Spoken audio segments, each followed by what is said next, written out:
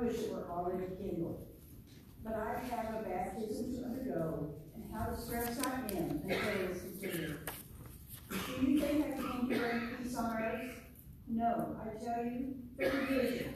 From now on, there will be 5 in the family divided against each other, 3 against 2, and 2 against 3.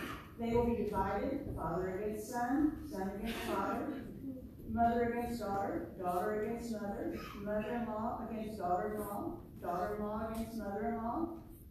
He said to the crowd, when you see a cloud rising in the west, immediately you say, it's going to rain, and it does. And when the south wind blows, you say, it's going to be hot, and it is. Hypocrites, you know how to interpret the appearance of the earth and sky. How is it that you don't know how to interpret this present time?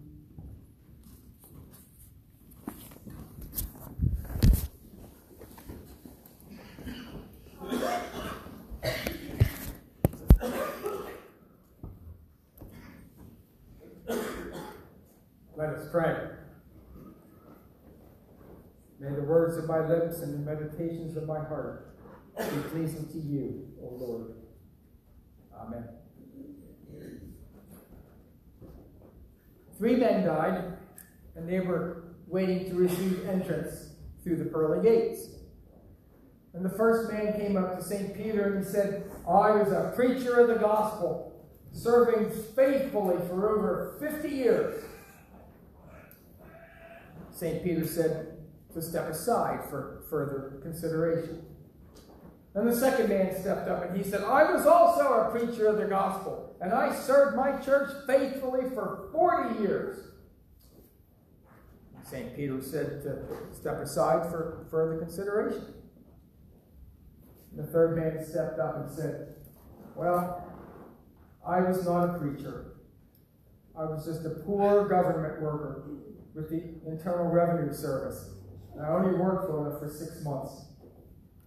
And Peter told him to step right on through. And the first minister spoke up and said, why does he get to go in before 2 ministers?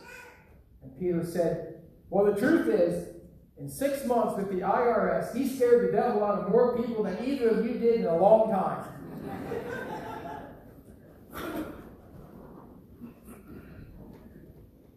Now, I want you to consider for a moment some of the songs that we sing in worship these days. Hymns, songs such as, oh, Jesus loves me. Fairest Lord Jesus. Jesus makes my heart rejoice.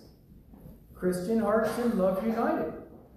All very good, very nice hymns. And consider some of the names that we have for Jesus.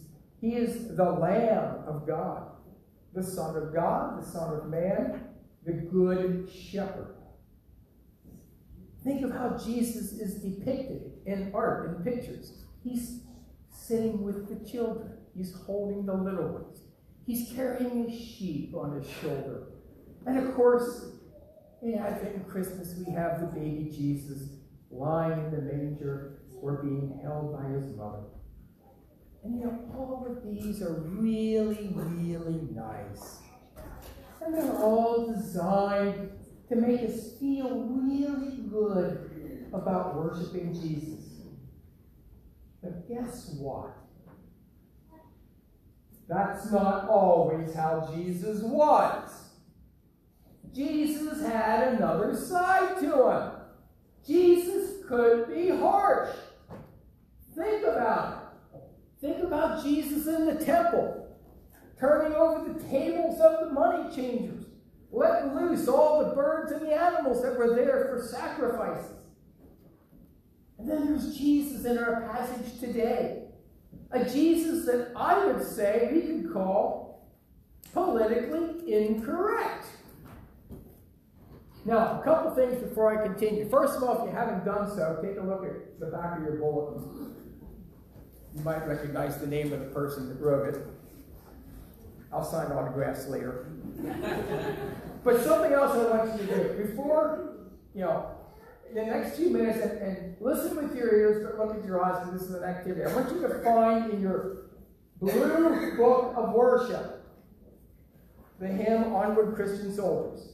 Just find it and stick your finger in the page when you find it. I'll explain later. We'll come back to that.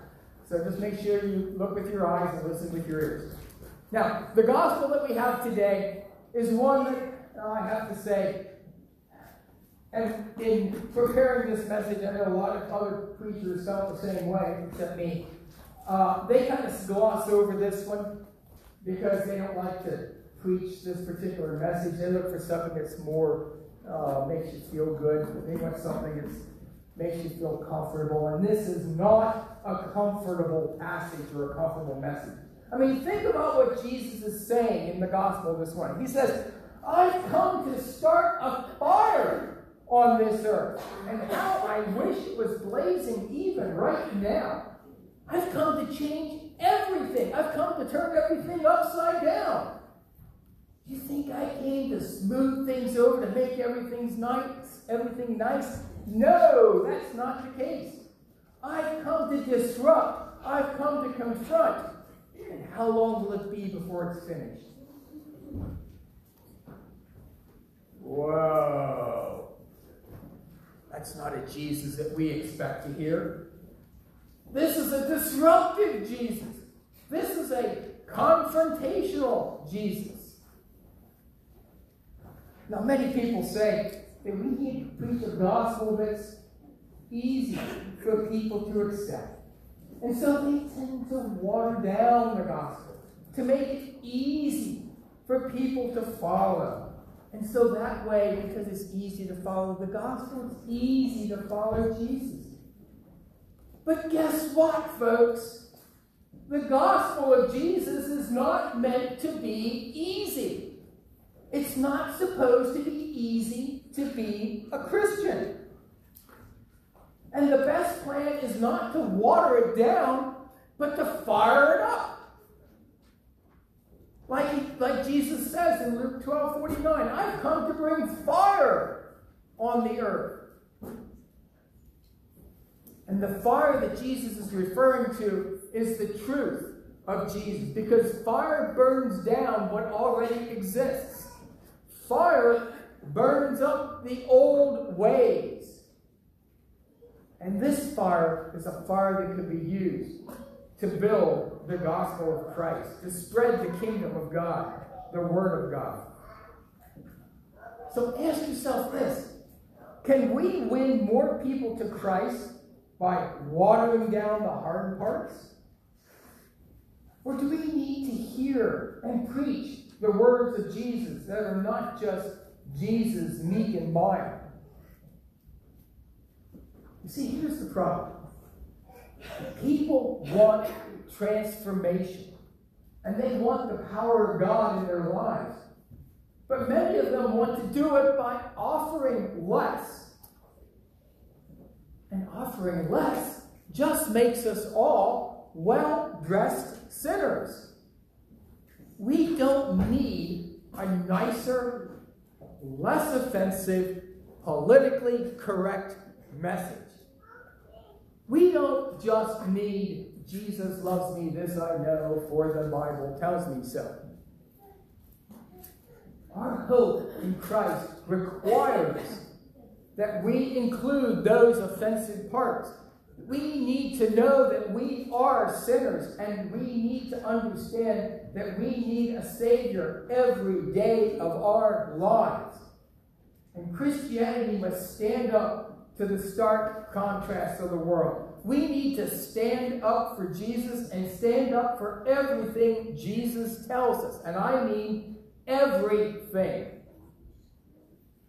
And here's the misconception. The gospel is not meant to be nice. Now, there's no denying it. There is sin in the world, and sin is running rampant. All you need to do is turn on your television and watch the news, look at something on Facebook, look at the internet, just to see what sin is doing in this world. But know this: the world will be judged by God. All of us will face the final judgment. And Jesus tells us these things many times, but we don't like to hear it. We don't like to hear But we must hear it. It's important. And it's necessary for our salvation. Many times today, Jesus' message and Jesus' holiness is minimized, and his humanity is maximized. His miracles are explained and just dismissed away. His commitment to saving the world is almost forgotten. For many, the unchanging Jesus of Scripture has been replaced by the do-it-yourself Jesus, who is made and unmade according to our specifications. When contemporary disciples think about Jesus, we feel more comfortable about seeing him as the gentle Jesus, meek and mild. This is a Jesus who loves everybody. He reaches out to everybody. He never judges. He never refuses anything to anybody because he is good just as God is good. This Jesus is a fine fellow. He's a good guy with a big heart. And he absolutely has to supply everything his people want. And most certainly, this kind of Jesus would never send anyone to hell because hell is a bad place. And a good Jesus is obligated to let everybody come into heaven. How could he not? And yet, our age has made Jesus into a nondescript good guy who asks for nothing and wants nothing except the service. But wait. What did Jesus tell his disciples? He said, I have not come to be served, but to serve and to give my life as a ransom for many.